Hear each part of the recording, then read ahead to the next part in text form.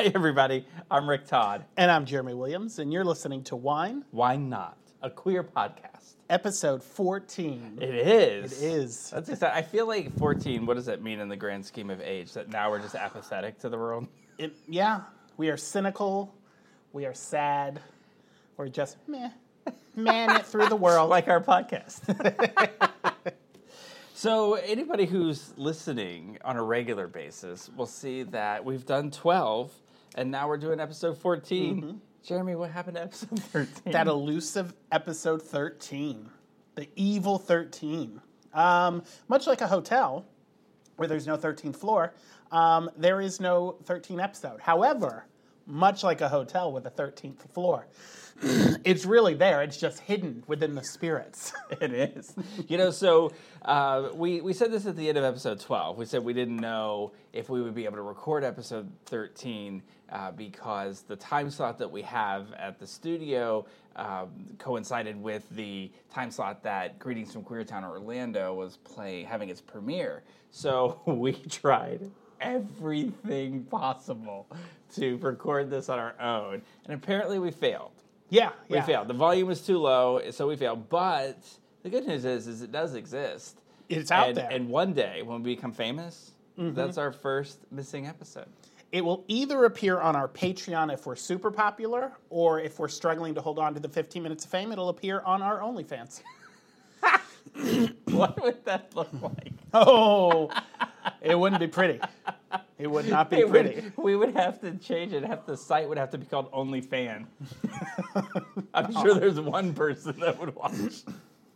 I hope. Probably Jen, and then she'd comment on every video. That was awesome.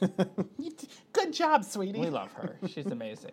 So what are you drinking today there, Jeremy? All right. So we have, I'm looking at the bottle, and I think we did this bottle a few weeks ago. It was, yet again, a buy one, get one at Publix. We love the buy one, get ones.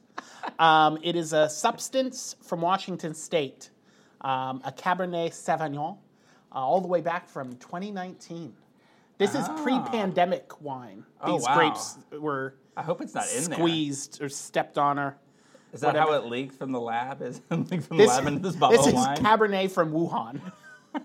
So there's Batnet. I know that there's been there's a lot of discussion going on about where it came from. I'll tell you what, I have not been keeping up on it. Allegedly, there is Wuhan bat in this. But I'll tell you what, damn, it's pretty good. Not bad. I mean, if you're just trying to piss China off, go ahead and say Taiwan is its own state right now, and we can move on. Taiwan is one of the greatest countries in the world.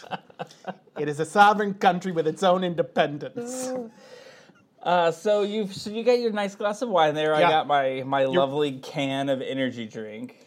Non-descriptive. You haven't paid us yet, so your name gets no shout out. Why do we shout out your wine all the time? They don't pay us.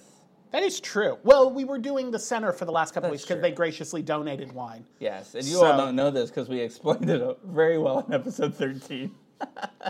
We went in great detail about where the wine came from, why they gave it to us, and where our next shipment will be coming from. Do you know what's sad about that, being out there in the world somewhere where we're inaudible and nobody can hear it, is that we had such a fantastic week leading up to that. We had so much to talk about. The entire episode was what we did that past week because it was such a busy week. The world will never know. Let's take 13 seconds.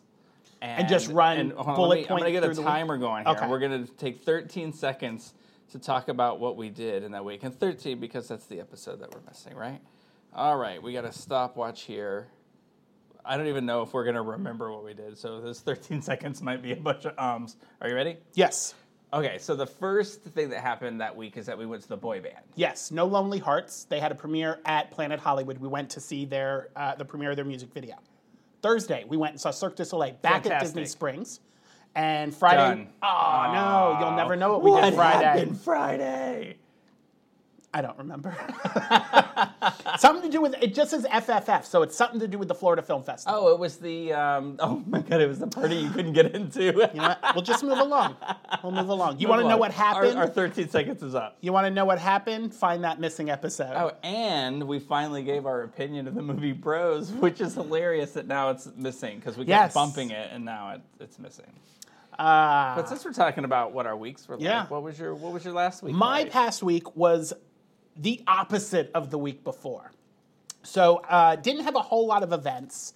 I did make it out to the Dr. Phillips Center to see opening night of Chicago, which the music is fantastic of Chicago. It's one of my favorite musicals from a movie. So going in and seeing the show, the performers did fantastic. They did a great job on the show. But Chicago is one of those shows when I see it live that I go in with the expectation of Catherine Zeta-Jones, Richard Gere, the blonde lady who played Roxy Hart, Renee Zellweger. I used to say in that Queen Latifah. It's not a kind thing to say, but I used to say she looked like a blow pop in there. She has this very perfectly round head. She's very skinny. So. But the movie, that is one of my favorite movies of all time, and it's such a perfect movie that anytime I see another performer perform any songs from Chicago, or I see a performance in Chicago, I compare it to that. And so it lacked the oomph of the movie, but they did a good job. Oh, stop lying! It's terrible. I'm just kidding. Jeremy and I are going to talk about a bunch of things today that we have very strong opinions on. And earlier he's like, are we really going to give our opinions? And I'm like, why not? Listen, I love everybody at the Strats. They're so nice to us, and I really like it. And 9 out of 10 shows are stellar there. Oh, because you went and saw it at the Strats. I went and saw it at the Strats. And you went to see it at Dr. Phillips. So we love everybody at Dr. Phillips, like the people we're in contact with. Please don't take our tickets away. I mean, it's not But please don't bring Chicago back. And it's not, it was just a very odd production. I've seen Chicago several times. It is a good show. It is not the costume extravaganza and set extravaganza and everything that you see in the movie. It is, I mean, you could fit the entire wardrobe of the entire cast in one duffel bag, but it's more about the dance and the movement and the actors telling the story. It was very Fosse. It was Fosse.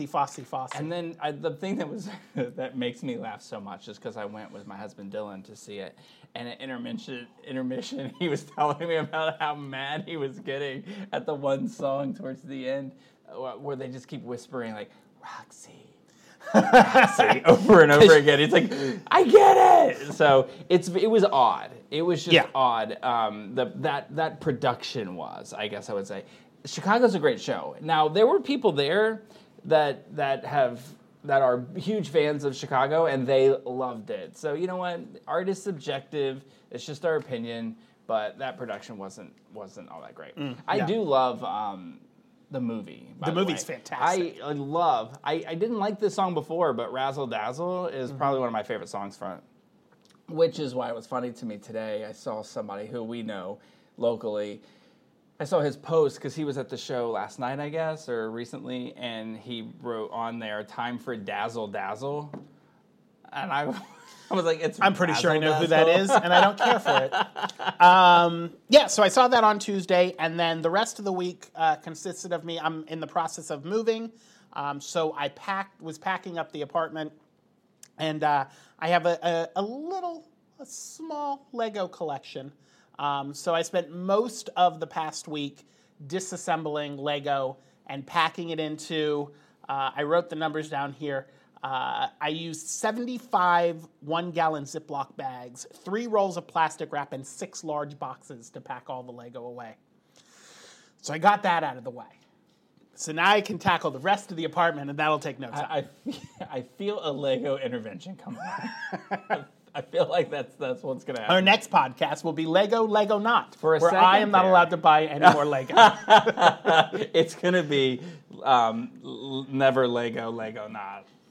I wouldn't say never. I'm not a never Lego. Yeah. I think I've hit the age where all I can do with Legos is step on them and cuss out children for doing it. I'll tell you what, if you look at some of the Lego sets that have been coming out over the last couple of years, they're getting very intricate with them. Yeah, to be honest, I probably couldn't put together one of the little Lego cities, so it would irritate me and I wouldn't want to do it. Now, when you were just about to talk about that, it sounded almost like you were going to say that you have a small Lego-less collection. What's his name? Legolas from... you know what's funny? I'll take that collection. I am not a huge Lord of the Rings fan. I've seen the movies. They're fine. Whatever. They're not something I'm like, oh, it's a Saturday. I've got nothing to do all day. Let's put them on. It's not something I do on repeat viewing. However, there has been this TikTok going around where it's the Lord of the Rings trilogy told in different variants. And there's one where it's the entire Lord of the Rings trilogy told with just the dialogue between Frodo and Legolas. And the video starts and Legolas stands up and he goes, it's at the Fellowship of the Ring, and he goes, "You have my bow," and then credits roll. That's the entire video. The entire trilogy, that is the only time that Frodo and Legolas apparently talk to each other. Well, if there is a reason for me to ever watch Lord of the Rings a second time, it would be Legolas. 20 years and all, I don't care. He's fine. Now that Grimly. I'm laughing with you, but I don't know who you're talking about. Isn't that the dwarf? I don't. Oh, is it? Oh, okay. You have my axe. Yeah. I'll tell you what, that round table scene or the fellowship where they're sitting around in the forest or the castle, whatever the hell they're sitting in, that is the extent of my knowledge. I know that, and then the scene where Frodo wakes up in bed and Gandalf is standing over him, and then all the other hobbits hop in bed and they're like jumping around. It's like beginning of porno kind of weird. And Gandalf's just like, he's like, ho, ho, ho. And the hobbits are all jumping all over each other. It's real creepy. Anyway, those are the only two scenes I remember from the trilogy. How did your week go? Wow, my week was super busy. It was good, though. Do you mind if I talk for a second about a documentary that...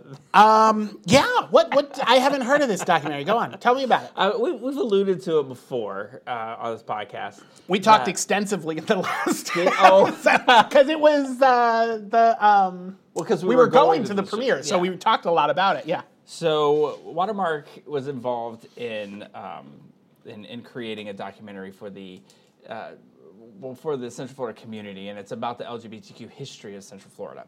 And I say Watermark was involved in it. It is something that I dreamed up in 2017 and have been working very diligently to try to get produced.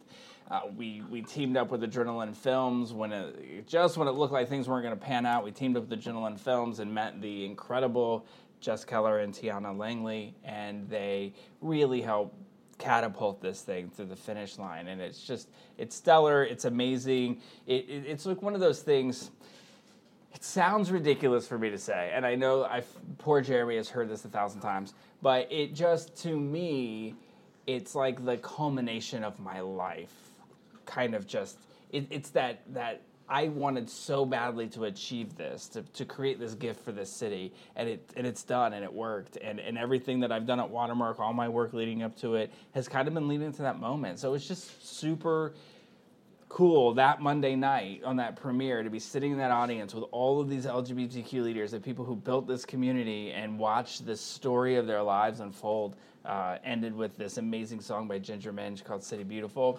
It was a highlight of my life. I mean, of course, as my husband listening, my wedding night was the highlight of my life. This was a very close second. So that was super cool. I got to do it again on Saturday for the second showing of it, which was way more emotional and crazy and good. So that was it was a lot of fun. I also want to just shout out real quick to a couple of things that I saw. Kenny Howard directed a play called The Sound Inside, and that was at the Fringe Art Space. Yes. Whenever I hear the word inside, for some reason, I am thrown back to a specific episode of South Park I saw where Mr. Garrison says, "It came from inside." And I just hear, whenever somebody says the word inside, I hear his voice in my head, which is weird. It's not Lemmy Winks, is it? No. No, Lemmy Winks was not. Well, he was inside. He was inside. But no, that's not the episode. This is such an inappropriate episode, but it's the Lesbos episode where Mr. Garrison has gone through his transition, and he realizes that he's a lesbian, and he goes to the Lesbo bar. It's called Lesbos, and it's a parody of the movie 300. And he's like, something about, the power of the lesbians is inside. He's talking about inside the bar. And that's all I hear in my head when I hear that word. Well, I'm going to give you some props there. You walked a very fine line describing that thing, and I think you did okay by it. South Park did not tote that line. If you're counting at home, it's still... Wait, is this the second glass? This is my third glass. Is it really? Yes. And you did so well with that. That's great. So The Sound Inside is this play about a professor. It's a creative writing professor, and she develops this interesting relationship with a student, and it's platonic. It's just a fascinating thing, and he's writing a story, and it's about their interactions, and craziness ensues. It is a very wordy, clever show, and so I just want to say that Becky Fisher, who starred in it, is so stunning in this because it is so wordy. It is 90 minutes, no intermission, and she just delivers in this way that you never sit there and think for a second that it was too long or any of that. And then in it, there's Logan Lopez. I've not seen him in anything before, but he played the college student, and I just want to give him props because he was so natural on stage that, just didn't seem like he was an actor. It just seemed like go out there and be yourself as this character, and he really nailed it. He did a really good job. So that was really good, and that was here in Orlando, which is where we are currently. But last night, I was in St. Pete. American Stage does this play in the park, and they were doing Ragtime, which is one of my favorite shows. So I went out there to see that, which it was a beautiful night, so that always helps. If it was hot, it would have been miserable, but It was really good. Ragtime is such a undertaking. It's iconic. I'm going to forget her name now. Yeah, totally did. Drew a blank. She's fantastic. Audra McDonald.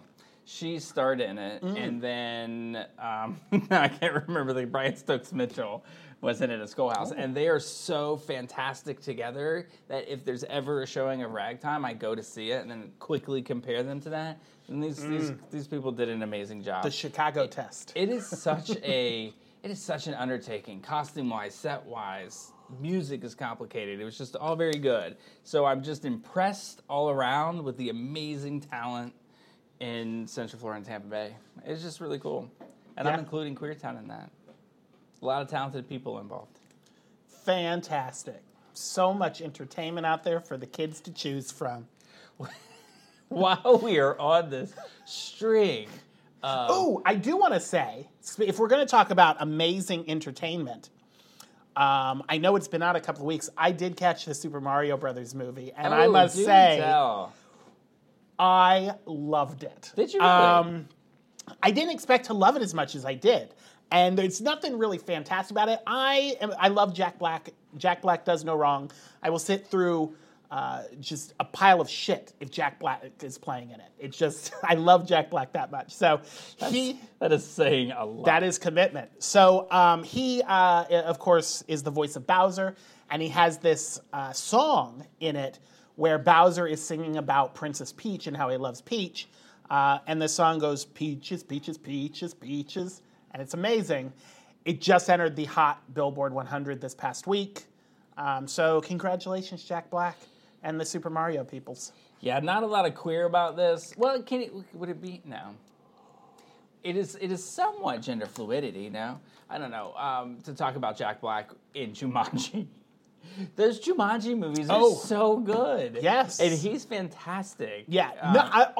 Everybody in the movie is fantastic, in the Jumanji movies, but I feel like Jack Black makes those movies. Yeah. Like without him, it's like, oh, well, those are fine, dandy family films, but with him, he elevates everything he's in.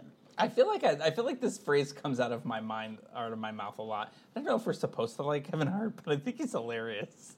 I think it's okay. Yeah. Yeah. Oh, they took his Oscars away. He was punished. They did? He was supposed to host the Oscars, and they took it away from him. You made it sound like he won Oscars, and they took it. I was like, what? I love Kevin Hart, and I love The Rock, but it will be a cold day in hell before either one of them win an Oscar. They know their wheelhouse. They play in their wheelhouse, and they're fantastic at it. But Kevin Jack Hart Black, is so good at I that, will say this. If I should meet an untimely death, and it is something that the reason I die is something that is movie-worthy, like it's worth writing a movie about, get Jack Black to play me.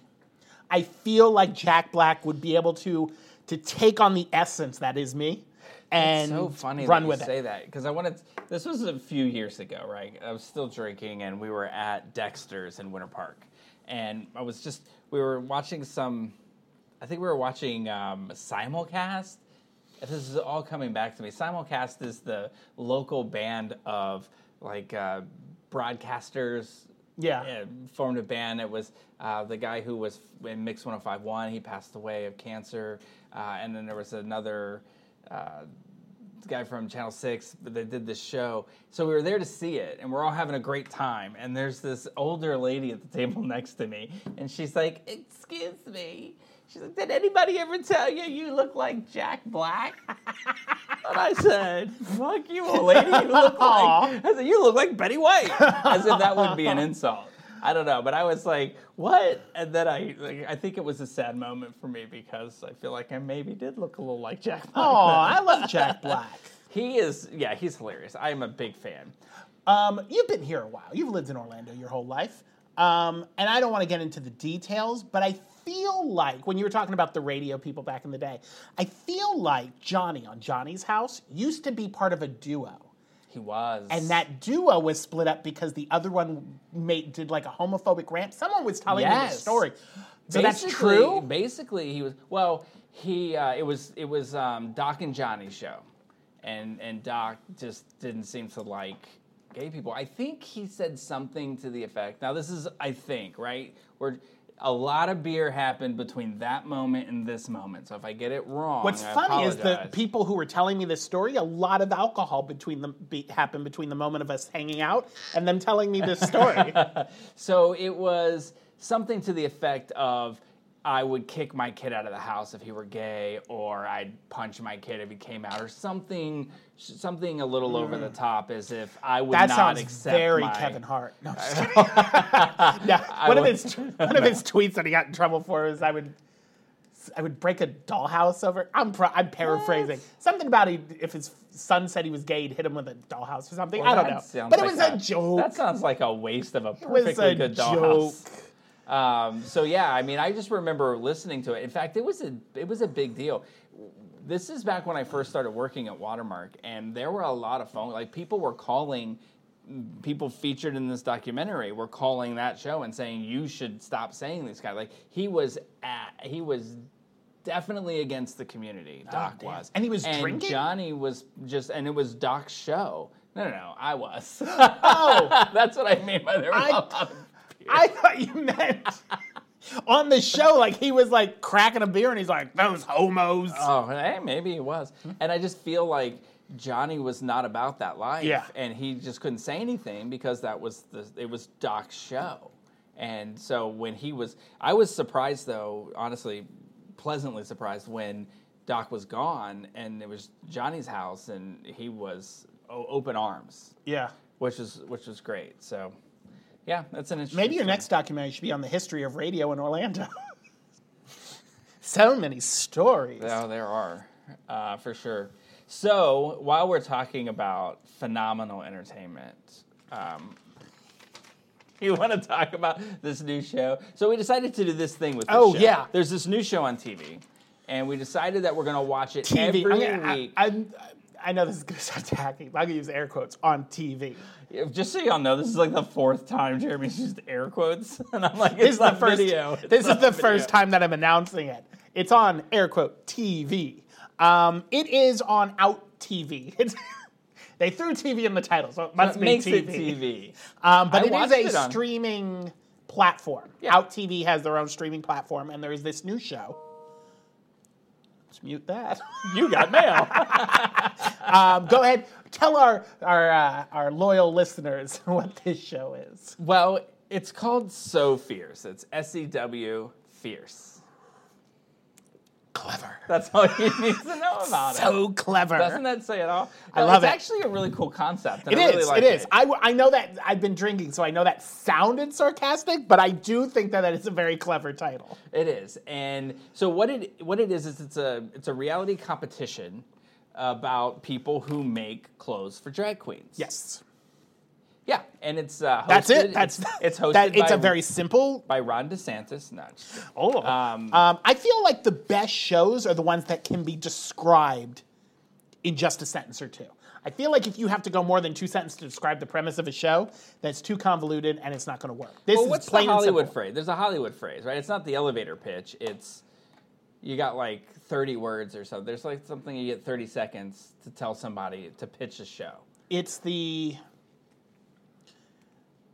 You're about to make some shit up. I was about to pull out my ass, and I was going to call it like the Spielberg pitch or some shit. No, it's like, I forget what it's called, but you get like 30 seconds to pitch some show, and that's perfect. That's a perfect premise for a show right there. Now, there's something very special about this show. There is. That is tied to Orlando. This is how we found out about it. Yes. A friend of the shows, we'll call him a friend of the shows. He's a friend of Watermark, which makes him a friend of the show. Gidget Galore, who's a drag queen here in Central Florida, is featured on the show. Yeah, and Gidget called us to tell us that it was coming and that when he was able to talk about it, we would be able to interview him, which you did. Yes. Which is fantastic. Gidget isn't just a friend of the show. Let me tell you how amazing Gidget is. Because Gidget's history with me is pretty extensive. When Drag Queen Story Hour was super popular, Jen turned, she turned a milestone age. And I'm not going to tell you how old she is. She's probably like, no. She's probably like that. I'll tell her age, and then I'll tell another rat story, and she'll kick me out of the house. So Jen, when she turned a milestone age, I decided that we would do something fun and write a children's book about something that happened in her life. And it's called the not so good, very bad adventures of a girl named Conch. And it's this really funny story about when she got drunk and face planted into a brick wall. And so I wrote the story, a local artist, former Watermark employee, actor now, realtor, everybody loves him. He's an artist. He does everything perfect. So you would think better known as Nick Smith. Yeah, you would think that would make people annoyed with him, but everybody loves him. He's a great guy. He drew the illustrations for it, and Gidget came over for the birthday party and did Drag Queen Story Hour and read it because it was a children's book, and read it to all of us like we were children, and it was hilarious. Yes. And so that went really well. And I was there, and it was entertaining. It was entertaining. Yeah. And then Gidget hosted my wedding. Yeah. Yeah. So the premise of the wedding was that Lou Gardens in Winter Park is Gidget's house, and Gidget was hosting this party for her 2 friends that were getting married. So it was really cool. So Gidget is amazing, is always there for anything we need. She hosts a lot of things for us, and she's amazing. So the show premiered on April 14th. It was the premiere episode, and then they took a couple of weeks. So we watched the premiere episode. It picks back up this Wednesday, and then it's going to be every Wednesday on Out TV until the first week of June. Say lucky us. Yes. So here's the official synopsis. So fierce, in quotes. I feel like you're definitely on your 3rd glass of wine. Brings together 8 of the world's top drag designers who will compete against each other in weekly challenges. In each episode, the designers will create a new look based on that week's theme, and then complete a photo shoot. Good God. Reading is not my strong suit. To showcase the look with an up-and-coming drag artist. The judges will vote to eliminate a designer weekly based on the garment's appearance and construction. I'm going to stop right there because, spoiler alert, if you haven't watched yet, they did not uphold all of that. There is something in that I read that did not happen in the first episode. Oh, we're going to tell everybody what happens. Yeah. Well, the beginning, we'll just tell them, and then we'll give the spoiler alert warning, and then turn away. Well, here's what you get, right? Oh, but at the end of the season, the winner receives $10,000 prize. Ooh. That's the pitch. Well, is Gidget driving around in a new car? Can we try to guess if Gidget anybody wins? has seen Gidget out and about and she be wearing some fancy new digs, she won. Is she making it rain out at the club? Is she paying for everybody's drink at the bar? Let us know. So here's the deal. This show airs on a Wednesday, and then we do our podcast on Mondays. That's how much time you have if you don't want to hear us talk about it. Much like the little girl from The Ring, you have 5 days. Although it was 7, but we have shorter attention spans, so we give you 5 days. All right, so this is hosted by some famous drag icons from Canada. Ooh, you better throw those air quotes up. I'm just kidding.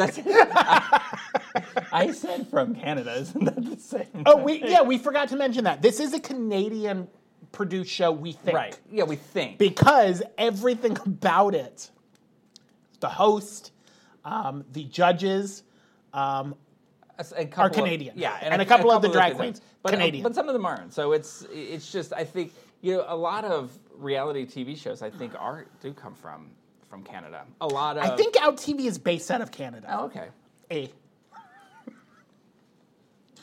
So we're gonna do this entire segment. Now you're from Mount Rose, Minnesota. In the Canadian accent, so who hosts this, I don't think that's appropriate.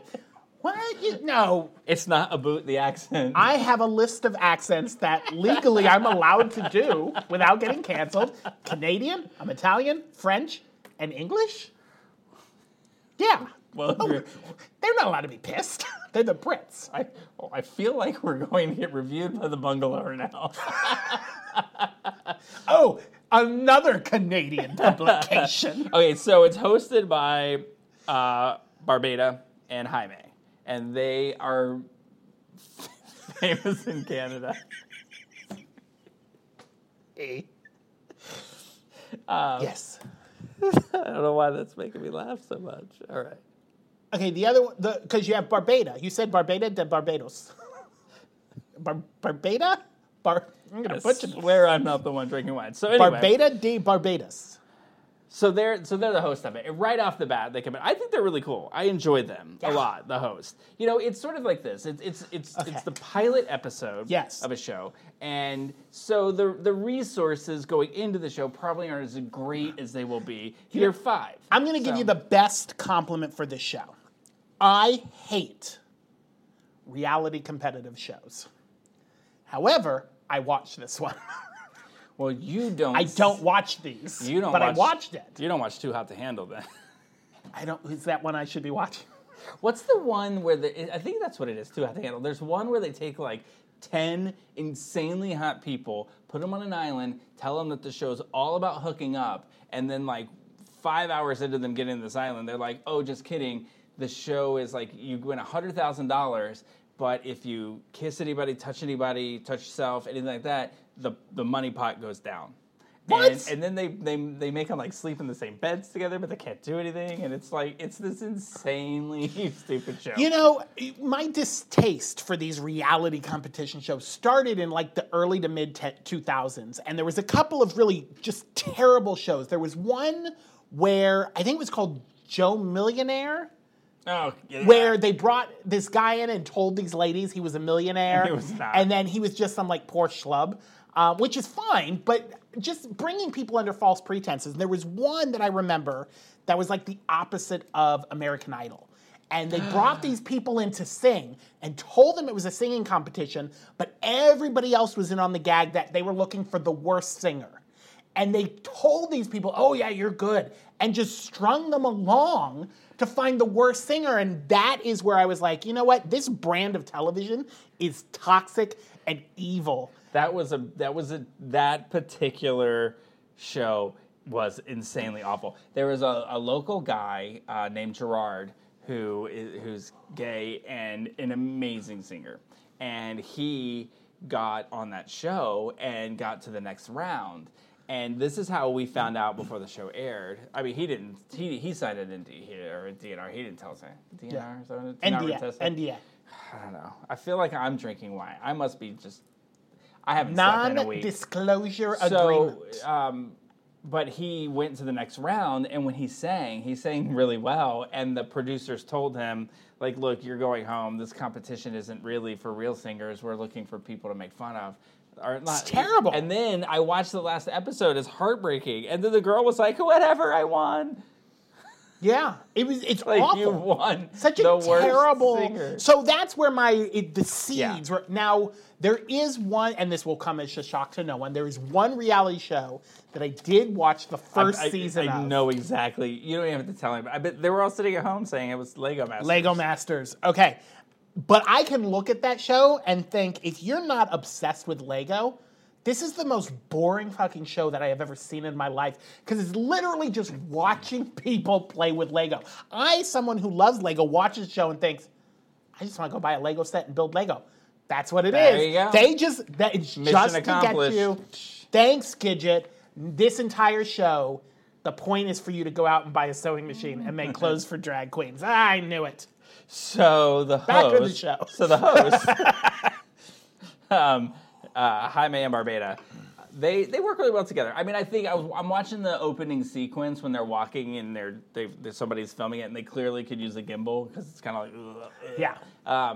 But like I said, it's just the budget's probably not there right now. But I really feel like the show's going to take off because also it's fascinating. Canadian money doesn't transfer like U.S. money. No, it's actually kind of the same. But here's a little thing: do you know what a Canadian dollar and $2 are called? And I'm not even making it up. This is legit. A Canadian dollar is called a loonie, and a $2 is called a toonie. That's true. Look it up. It is a loonie and a toonie. And then you want us to take you serious, Canada? Get out of here. Anyway, continue. Well, episode 14, there will not be a 15. So I really liked them. The only thing I didn't get at all was the shoe on top of the head. Oh, yeah. I mean, I got it the second time I watched it. I was like, okay, I think it has to do with the logo of Sophie. I don't know fashion. I don't know. I put my shoes on my feet. That's how I was taught. That's how I was taught when I was a kid. But, fashion is fashion. Maybe the new trend is putting a shoe on your head. I feel like in episode 12, I laughed a lot, and I said, I've never seen you get this drunk on this podcast, and I think that right now might be the most drunk you've been on this podcast, which is funny, because that's what the whole point of it is.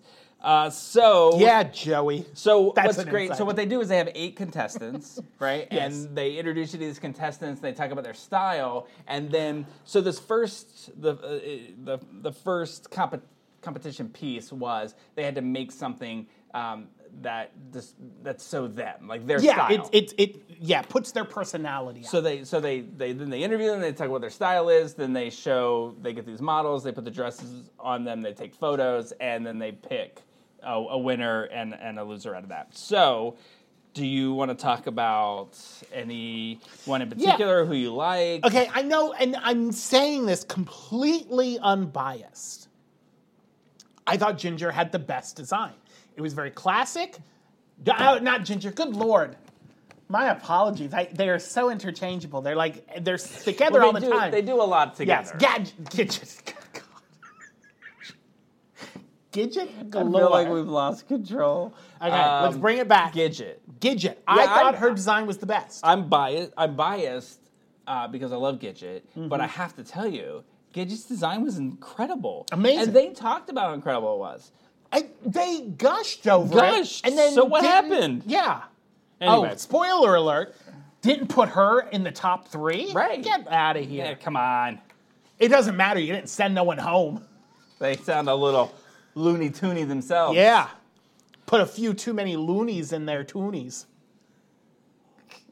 All right, so we'll just run down real quick. Yeah. Right? So here are the people in a nutshell, in the order in which they presented their In dresses. no particular order. There was Missy.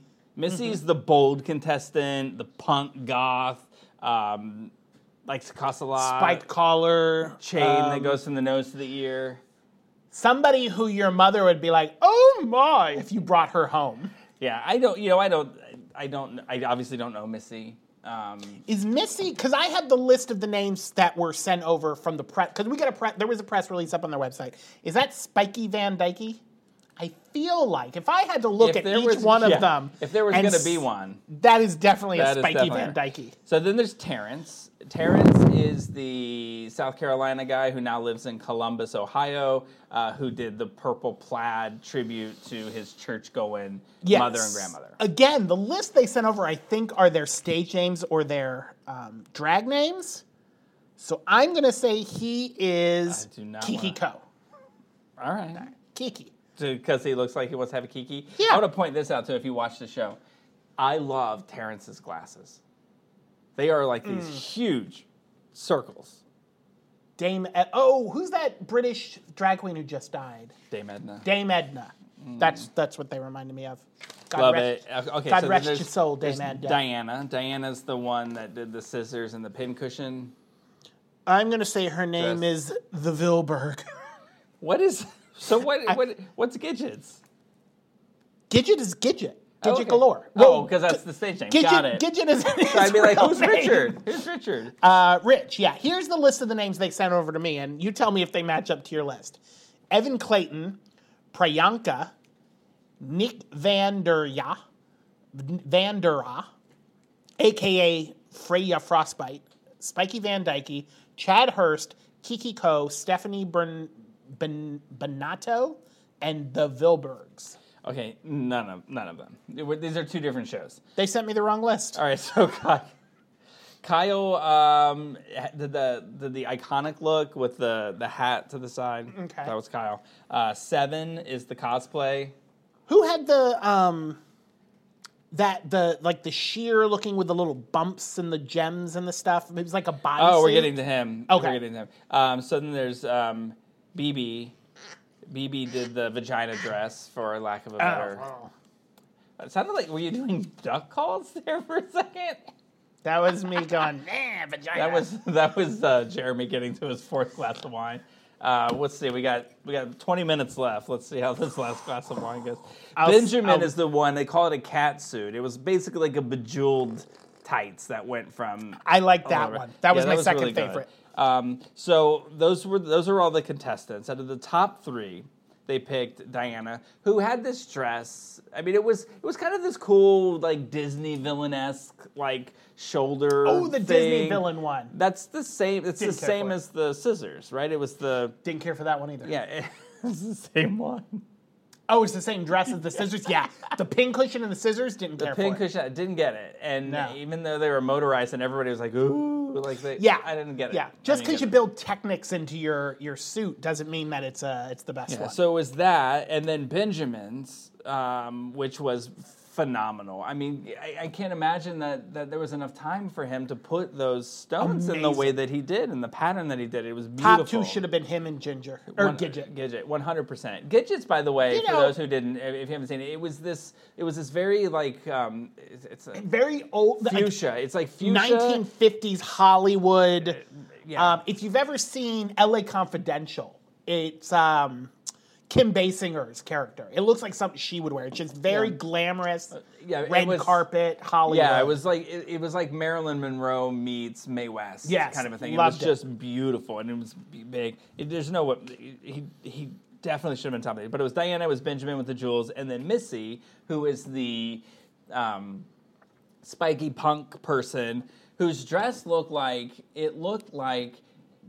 something from It looked out of Hellraiser. Yeah, it was like Pinhead. In a dress. Pinhead going to the prom. Because it was instead of pins and a head, it was barbed wire around. I mean, it was frightening. I don't like horror shows, so it wasn't my thing. I don't want Nightmare in my drag fashion. I just want to say that I'm sure that there's a place for that, and art is subjective. It's just not my thing. So I don't think Missy's my favorite character. She's a real person. I just don't think that she's like the... These are real people, She's not the design that I'm going for here. No. But the winner was Diana. And that was the scissors and the pincushion. If you watch the show, the real winner was the audience.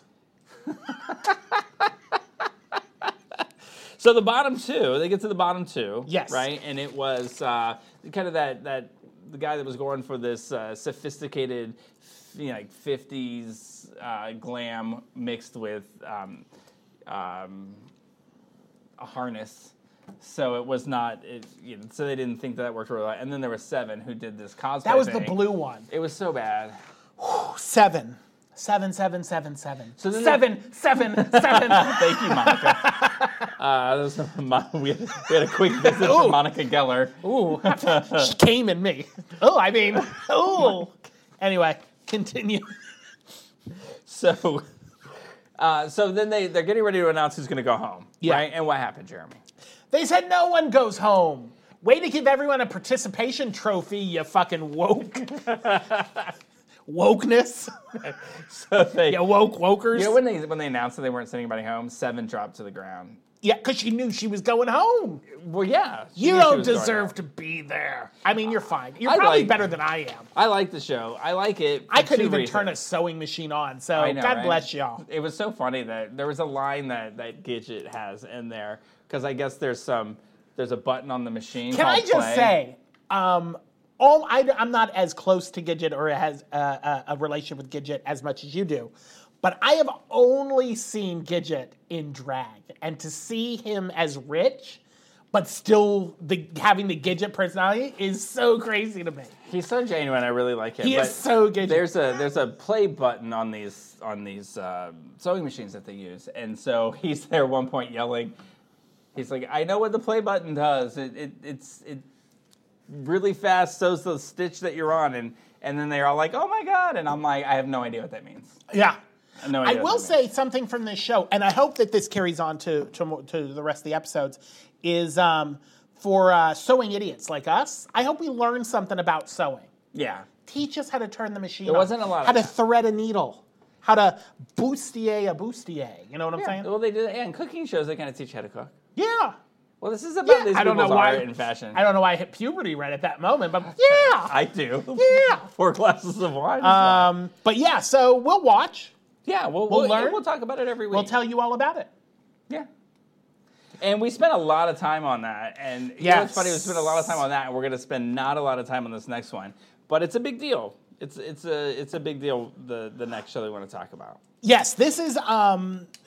we didn't decide to talk about this until this past weekend, because I texted you. But on Netflix, the Whitney Houston movie, I Want to Dance with Somebody, was released on Netflix this past weekend. And I did not get a chance to see it in the theater, so I watched it. And like the first half of it or the first quarter of it is exclusively about her lesbian relationship. Yeah. And I was like, holy crap, this is gay. We can talk about it. So I text Rick. And I said, pull on Netflix, watch I Want to Dance with Somebody. And he said, are we talking about this because the gays like Whitney Houston? I was like, no, like the first half of the movie is all about her lesbian relationship. So we watched Which I had no idea about. I didn't either. If I would have known this when the movie first came out, I would have made more of an effort to go see it. I didn't know there was so much about her relationship. I keep saying lesbian relationship. Her relationship with Robin, who was her girlfriend and then best friend.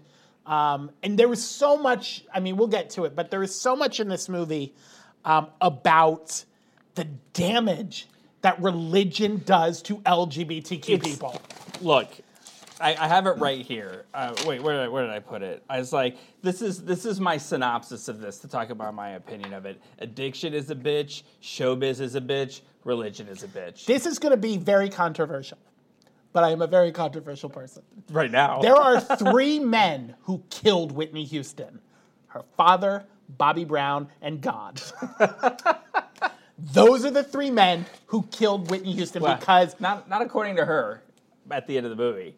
But I do... according to who? Whitney Houston? According to Whitney Houston in the movie. Because she said, I don't blame you. What does she know? I know. It was... I'm not going to put any blame on any person, but I will say, and I have a whole speech ready to go about this, it was definitely religion that ruined Whitney Houston's life. If her parents and her church had been more accepting of who she would still be alive today. And if she felt that she could have her family that she so desperately wanted, and if she felt she could have acceptance and love from God and her family and have her own family with Robin, then Robin would have given her more love than she could ever have known from any other person. You know what evidence I have that she would still be alive today? Robin is in a loving, committed, long-term relationship with 2 children. And that would have been Robin and Whitney. Yeah. Yeah, but they couldn't. But it wasn't. The world wasn't going to let that happen at that time. Which is why I am angry with the world. Now, I think as gay men, and I think all gay men are like this, we have divas that we cling on to. And Whitney Houston was one of my early divas. Betty, good Lord. Bette Midler was like my first diva. She's a good one. But going into the 90s, I was in my early teens, and I saw Bodyguard. And I was just like, and I knew of Whitney songs before this, but when I saw Bodyguard, I was like, holy shit, this chick is like next level. And when I had my first job, my very first paycheck, I bought a CD boombox. He means this fabulous woman is incredible. Yes. I say this chick as in a fantastic chick. She'd have approved. And the very first CD I ever bought, Bodyguard soundtrack. And this little gay boy would take his little CD boombox into the bathroom and would take a shower, and I would sing the Bodyguard soundtrack at the top of my lungs, hitting those notes. I always am mesmerized by how I don't think there's that much difference in age between us. How is 5 it? years. 5. It's No, just, wait. Yeah, 5 years. It's just 5 years. Yeah. So, but my experience with Whitney Houston is way earlier than yours, which I find fascinating. Yeah. Well, if you think about it, when I Want to Dance with Somebody, the album, or the album that song is on was what, 86, 87? Something around there. So you would have been how old in 1987? That wasn't Bodyguard. No. I'm not talking Bodyguard. I'm talking. Well, I mean, you want to talk Bodyguard soundtrack. How old were you when the Bodyguard soundtrack? I just looked up Bodyguard on Rotten Tomatoes because I wanted you to play that game with Bodyguard before we get into I Want to Dance with Somebody. And it says 2018. Apparently, there's a different movie called Bodyguard. There's a miniseries called The Bodyguard. All right.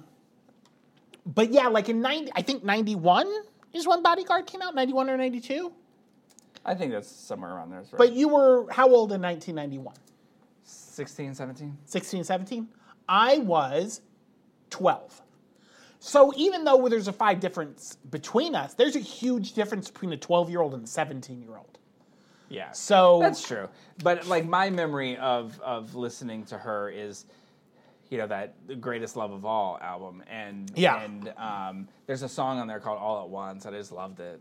In 1986, I can tell you the year because that's the year I moved to Orlando. I was 7 years old. In 1986, we moved to Orlando, and my mom went back to Houston to pick up some other stuff, and I wanted to go with her, and she's like, no, you have to go in school.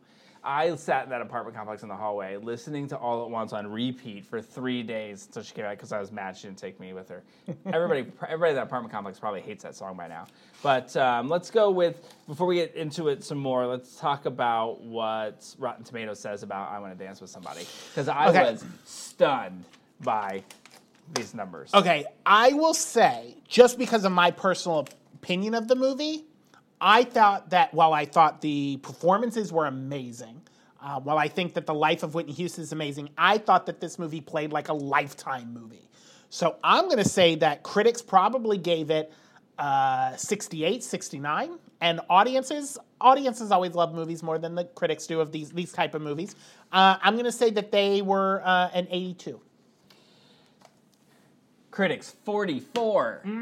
That's harsh. Audience, 92. Yeah, that sounds about right. Yeah. That sounds about right. And here, I made a note about this because here's the thing when it comes to someone like Whitney Houston. She transcends so much.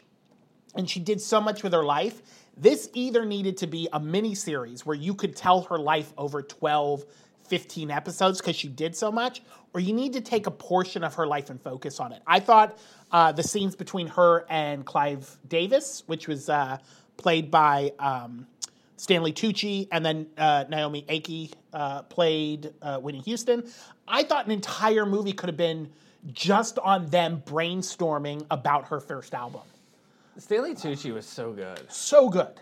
So was she, though. The two of them, even though I was not a fan of the movie as a whole, surprised they both didn't get Oscar nominations out of this. I liked Bobby Brown too. I thought the guy was Bobby Brown. Bobby Brown and her dad, I will say, great performances, because by the end of the movie, I hated them. Yeah, the guy who played Bobby Brown though, that was the guy from Moonlight.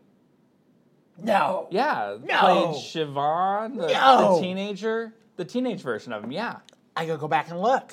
That's him? Yeah. You know, I did say while I was watching the movie, I was like, Bobby Brown, you ruined her life. But you're very attractive. You're a very attractive man. She says it. Bobby Brown probably didn't help any, but she even says it. The drugs were there before him. And she took them for the reason we were talking about earlier. Yeah. You know, it's... to dull the pain from her religious upbringing. Not that it's not. I mean, it's not all. It's just this aspect of religion that tries to tell people that there's something wrong with being LGBTQ. That scene when she goes into her dad's office with Robin, and he's like, you two need to start being seen dating men. Just the thoughts. I mean, I come from a household where they were very accepting when I came out, but just the thought of going in and telling your parents that and them saying, no. What's more important is the money that you're bringing in for this family, so you need to go out there and put this image out there that you are. So that his assistant that he's sleeping with got a credit card? Come on. I know that they take a lot of liberties for movies, and there were things that were wrong. Like, the way the Bodyguard movie went down in this film is not the real way it happened. That whole scene, because I will say this suffered from the same disease that most movies in 2022 suffered from. They're far too long. This movie's like 2.5 hours long. It was long, yeah. And that whole Bodyguard segment could have been Stanley Tucci and Naomi sitting at the table, and he has her listen to Dolly Parton's "I Will Always Love You" on the headset, on the Walkman. Which I didn't even know that's how that went down. Yeah, the whole Bodyguard segment could have just been that scene. It was interesting. You know what I really appreciated about the show? I wanted to take a nap when you told me to watch this. I was super tired. And then I started watching it, and I actually really did like it. I was a fan, but I didn't know all of this. I think that there's a point where you start to dehumanize somebody who has an addiction problem, and you forget that they're a human being and what they went through to get where they are. And this really showed that side. It showed the why behind everything that happened. And you think of Whitney Houston during those times, and you think, Bobby, and you think crack is whack, and sometimes, not all the time, sometimes. Now, what I really like, because I think this movie would have benefited from the scenes that we don't already know. Like, there was a lot. There was the Bodyguard stuff. There was the American Music Awards, that medley. There was just all the Oprah segment. The scenes that you can go on YouTube and watch these segments, they didn't have to recreate those. You can go the Super Bowl, you can watch all those, but the moments before and after those, I thought those were the best parts of the movie. Yeah, I thought so too. I've always been a fan, and I really liked it. I think she deserved a better life. Yeah, she deserves so much better. It's one of those things. She's the winningest, most award-winning female vocalist in history, and she was super talented, amazing, and the people around her should have allowed her to do that and thrive. And it baffles me that with all of these obstacles in her way, that she was still able to achieve what she achieved, and it blows my mind if they had given her the acceptance and the space to be who she was, how much further she could have gone. Yeah, and I would love to watch something about Robin. Oh, and she has a book out. It came out in 2018 or 2019. I want to get that. Because like that scene when she was fighting for Whitney and Bobby was like, you can go. Like that whole thing, it's like she is just trying so hard to get through and help. And she just didn't stand a chance. And it's heartbreaking. It is. However, I don't know Robin personally, but just reading up after this movie, I'm one of those people who, while I watch a movie, I'm on my phone looking shit up. And she's done real good for herself. And, God bless her.